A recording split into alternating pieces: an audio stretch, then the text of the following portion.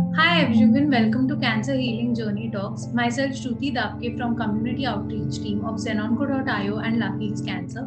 Cancer Healing Journey Talks helps cancer survivors and caregivers to share their journey with vast number of survivors and caregivers who have traveled or been traveling through this journey. This can inspire them and motivate them for their faster recovery as well.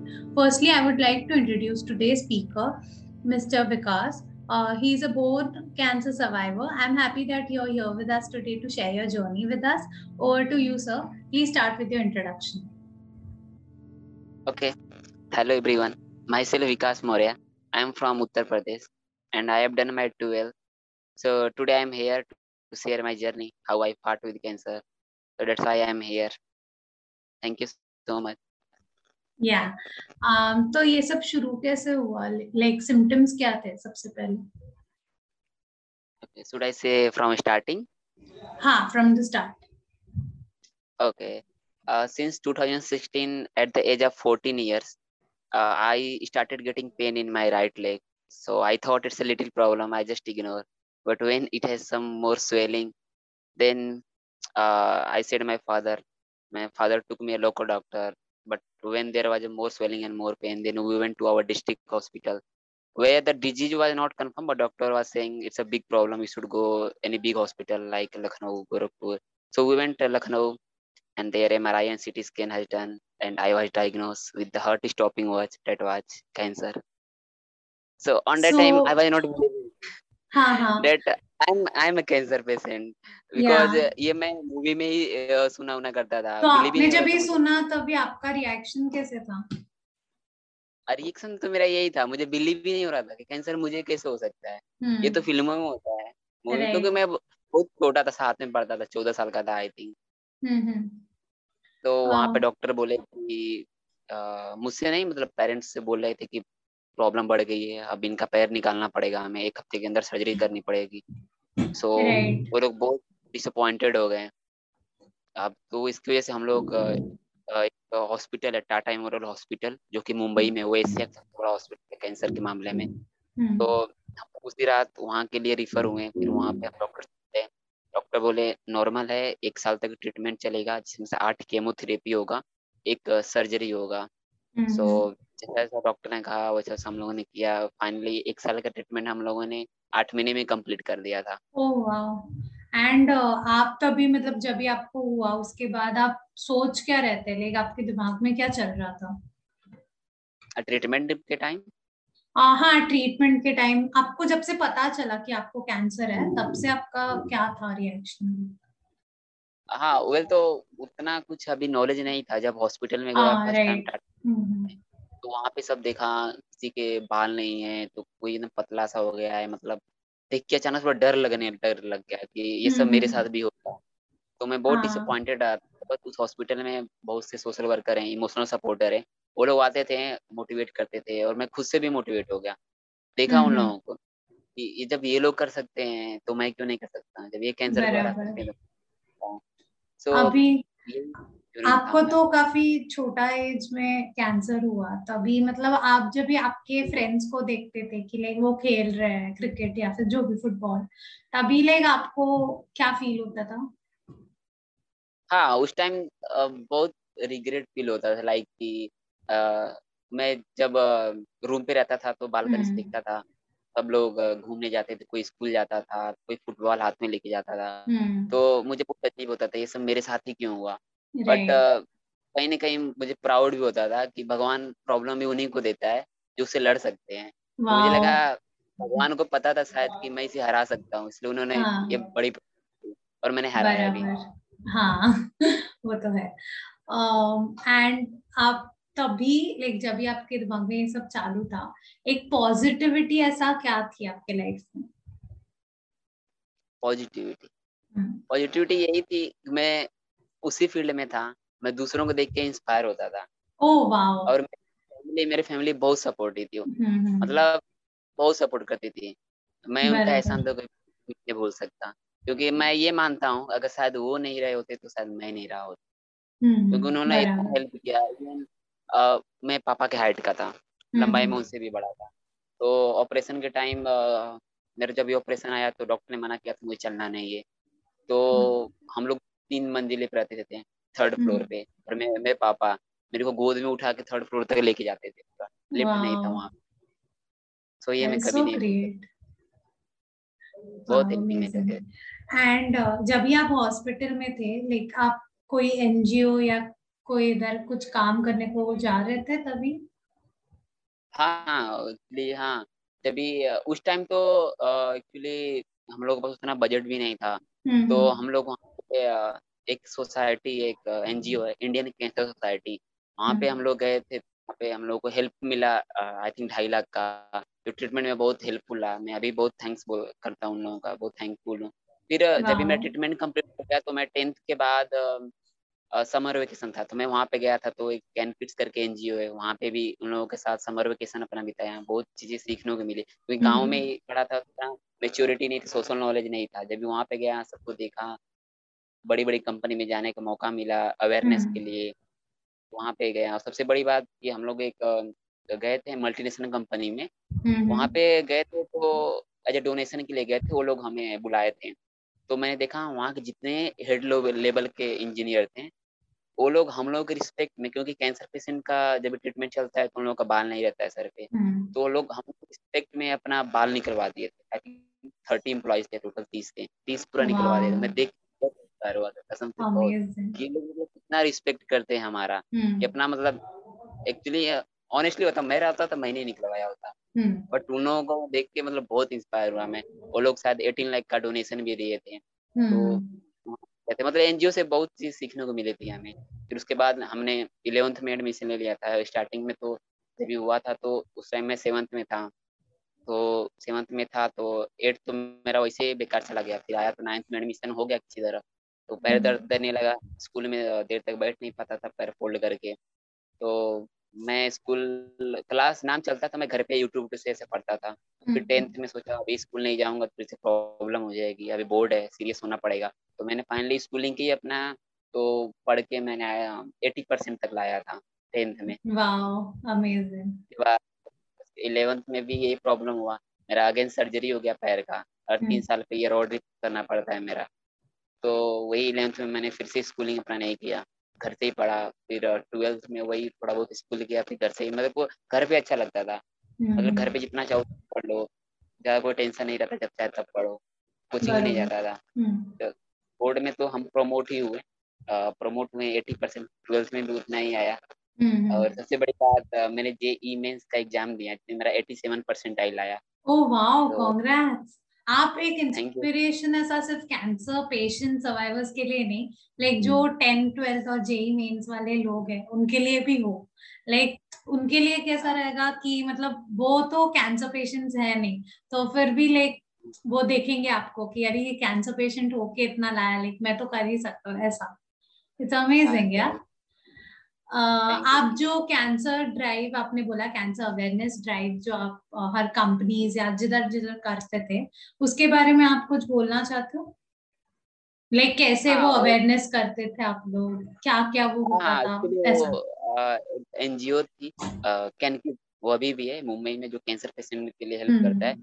तो हम लोग उस time मेरा summer vacation था, मैं free था, तो हम लोग अवेयरनेस करते थे यार, लाइक कोई भी गैदरिंग जगह पे जाते थे, उस टाइम कोविड का कोई सीन नहीं था। तो स्टेशन राइट। पे बड़ी बड़ी कंपनी में जाते थे और सबको ये इन्फॉर्म करते थे, सबको जागरूक करते थे कि बच्चों का कैंसर का इलाज है। अगर वो हम्म। जल्दी इसका प्रारंभिक अवस्था में पता चलता है और अच्छे हॉस्पिटल से होता है तो 100% क्यूरेबल है।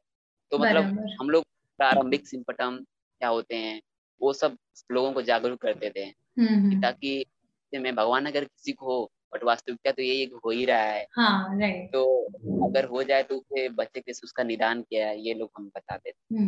बराबर। एंड आपको जब ये कैंसर ट्रीटमेंट चल रहा था, वो कैंसर ट्रीटमेंट क्या था? हमारे ट्रीटमेंट में केमोथेरेपी हुआ था, 8 केमोथेरेपी हुआ था और एक सर्जरी हुआ था। पहले 4 केमोथेरेपी हुआ जिससे वो स्वेलिंग को कम किए, और जो मेरा पेन होता था तो वो तो नहीं होने बंद हो गया था एकदम। तो उसके बाद हम्म। थोड़ा रिलीफ था तो वो लोग सर्जरी दिए। सर्जरी के करने के बाद फिर 4 केमोथेरेपी दिए। तो ये मैं शब्दों से बयान नहीं कर सकता हूँ कि वो कितना पेनफुल ट्रीटमेंट था। हाँ, मतलब राइट, वो बस तो है। इतना बता सकता हूँ कि मेरे सर पे बाल नहीं थे, मतलब हम्म। एकदम पतला सा हो गया था। हमेशा घर से हॉस्पिटल और बीच में कहीं भी नहीं, मतलब हम्म। इतना दर्दनाक था ट्रीटमेंट ना, बहुत। हम्म। बट सबसे खुशी की बात ये होती है कि मैंने ऐसी गंभीर, ऐसी जानलेवा बीमारी को मैंने हराया, इसका मुझे हाँ। बहुत प्राउड होता है। Wow, even I'm proud of you, and I'm sure everyone will be. Um, आप अभी आपके ये अभी जो ट्रीटमेंट आपका हुआ उसके बाद लाइक साइड इफेक्ट्स होते हैं, वो कुछ साइड इफेक्ट्स थे? नहीं, एक्चुअली हमारा तो कोई साइड इफेक्ट नहीं हुआ था। वैसे केमोथेरेपी के टाइम ही साइड इफेक्ट कुछ देखने को मिलते हैं, लाइक वोमिटिंग होता है, फिर हम्म। मतलब उस टाइम तो होता है, बट केमोथेरेपी के लॉन्ग साइड इफेक्ट भी होते हैं, बट मुझे ऐसा कुछ नहीं हुआ। आई एम वेरी वाह। लकी। अमेजिंग। किसी किसी को हियरिंग का प्रॉब्लम हो जाता है, किसी को आँख से कम हम्म। दिखने, मतलब लॉन्ग साइड इफेक्ट होते हैं, बट मुझे ऐसा कुछ नहीं हुआ। इसलिए तो अच्छा। हर 6-6 महीने पे डॉक्टर चेकअप के लिए बुलाते हैं, सब कुछ नॉर्मल है कि नहीं। मुझे हम्म। अभी भी मैट्रिक 2016 में कंप्लीट हो गया था, बट मेरे को अभी भी हॉस्पिटल विजिट करना पड़ता है हर 6-6 महीने पे। Right, right.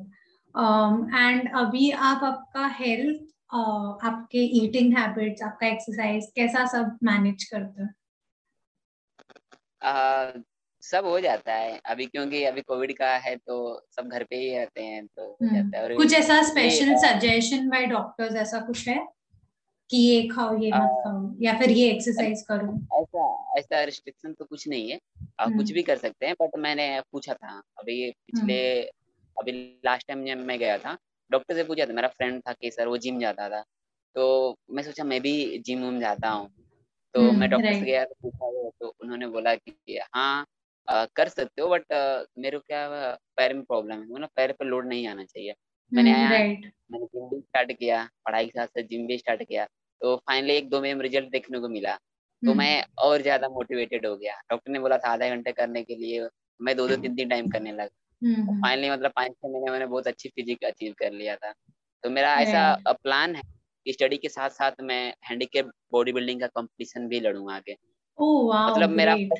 मेरा फर्स्ट है स्टडी, सॉफ्टवेयर हाँ। इंजीनियर बनना है मुझे, हम्म। क्योंकि अभी 1-1.5 महीने बाद मेरी काउंसलिंग स्टार्ट हो जाएगी, फिर मुझे एनआईटी इलाहाबाद, जो कि भारत का 5वें नंबर पे आता है वो कॉलेज, उसमें मेरा एडमिशन हो रहा है सीएससी के साथ। Wow, congrats.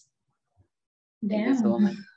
या। तो उसके साथ साथ मैं बॉडी बिल्डिंग भी अपना कंटिन्यू रखूंगा, वो मेरा सेकेंड ऑप्शन है, आपका ऐसा ताकि मैं आगे दुनिया के जाके लिए। कुछ है कि कैंसर पेशेंट्स या सर्वाइवर्स या कौन से भी इंडिया की कोई भी कम्युनिटी के लिए आप कुछ करे ऐसा कुछ? ऑलरेडी मैं कई सारे एनजीओ के साथ ज्वाइन हूँ, like hmm. Indian cancer society, फिर कैन किड्स है, इन लोग के साथ हम्म। मैं ज्वाइन हूँ। वो लोग स्पेशली कैंसर पेशेंट के लिए ही हेल्प करते हैं, उनके ट्रीटमेंट हम्म। के लिए हेल्प करते हैं। सो मुझसे जितना हो सकेगा मैं तो जरूर हेल्प करूंगा, क्योंकि मुझे पता राइट। है जो कैंसर हाँ। पेशेंट रहता है वो सर्वाइव कैसे करता है। बराबर। वो मैं अपना 100% करूंगा जितना मुझसे हो सकेगा। लाइक अवेयरनेस तो मैं पहले करूंगा, हाँ। लोगों को जागरूक करूंगा इसके, क्योंकि जागरूकता ही मेन है, इम्पोर्टेंट। राइट। अभी जो लड़का या लड़की आपके एज का जो गुजर रहा है कैंसर से, एंड वो लाइक ट्रीटमेंट ही नहीं लेना चाहता क्योंकि लाइक उसको ऐसा है दिमाग में कि ट्रीटमेंट लेने से कोई फायदा है नहीं, एंड में ही हैज टू डाई, ऐसा कुछ है उसके दिमाग में। तो आप उसको लाइक क्या बोलोगे आपकी तरफ से? हाँ, ओके। फर्स्ट ऑफ ऑल, अगर ये बात आप उससे बोलोगे कि कैंसर का इलाज है, आप इलाज कराओ, तो शायद वो उतना बिलीव नहीं करेगा। अगर ये हम्म। बात मैं सामने से जाके बोलूं तो वो विश्वास करेगा, क्योंकि मैं खुद कैंसर वॉरियर हूँ, मैंने कैंसर हाँ। को हराया है। राइट। तो उसके लिए दिखेगा उसको, जब ये कैंसर को हराया है, ऐसा बोल रहा है, तो मैं भी ऐसा कर सकता हूँ। तो इसलिए स्पेशली क्या करते हैं एनजीओ वाले, कि वो अवेयरनेस के लिए कैंसर सर्वाइवर को ही खोजते हैं, क्योंकि अगर यही बात वो बोलेगा तो उसको लगेगा कि हाँ ये सर्वाइवर है, ये बोल रहा है, इसका मतलब इलाज, मैं भी इसका इलाज करा सकता हूँ, मैं भी सर्वाइवर राइट। बन सकता हूँ। इसकी वजह से कैंसर सर्वाइवर ही अवेयरनेस ज्यादा करते हैं। हाँ, वो तो है। एंड आपके ऐसे लाइफ लेसन्स जो कैंसर के बाद लेकिन आपको सीखने मिले, 3 life lessons. Okay, I think अगर मुझे कैंसर नहीं हुआ होता तो सबसे पहली बात ये कि अ, मैं सीखा नहीं होता हाँ। विषम परिस्थितियों से, या कोई गंभीर समस्या आती है उससे फाइट कैसे करते हैं।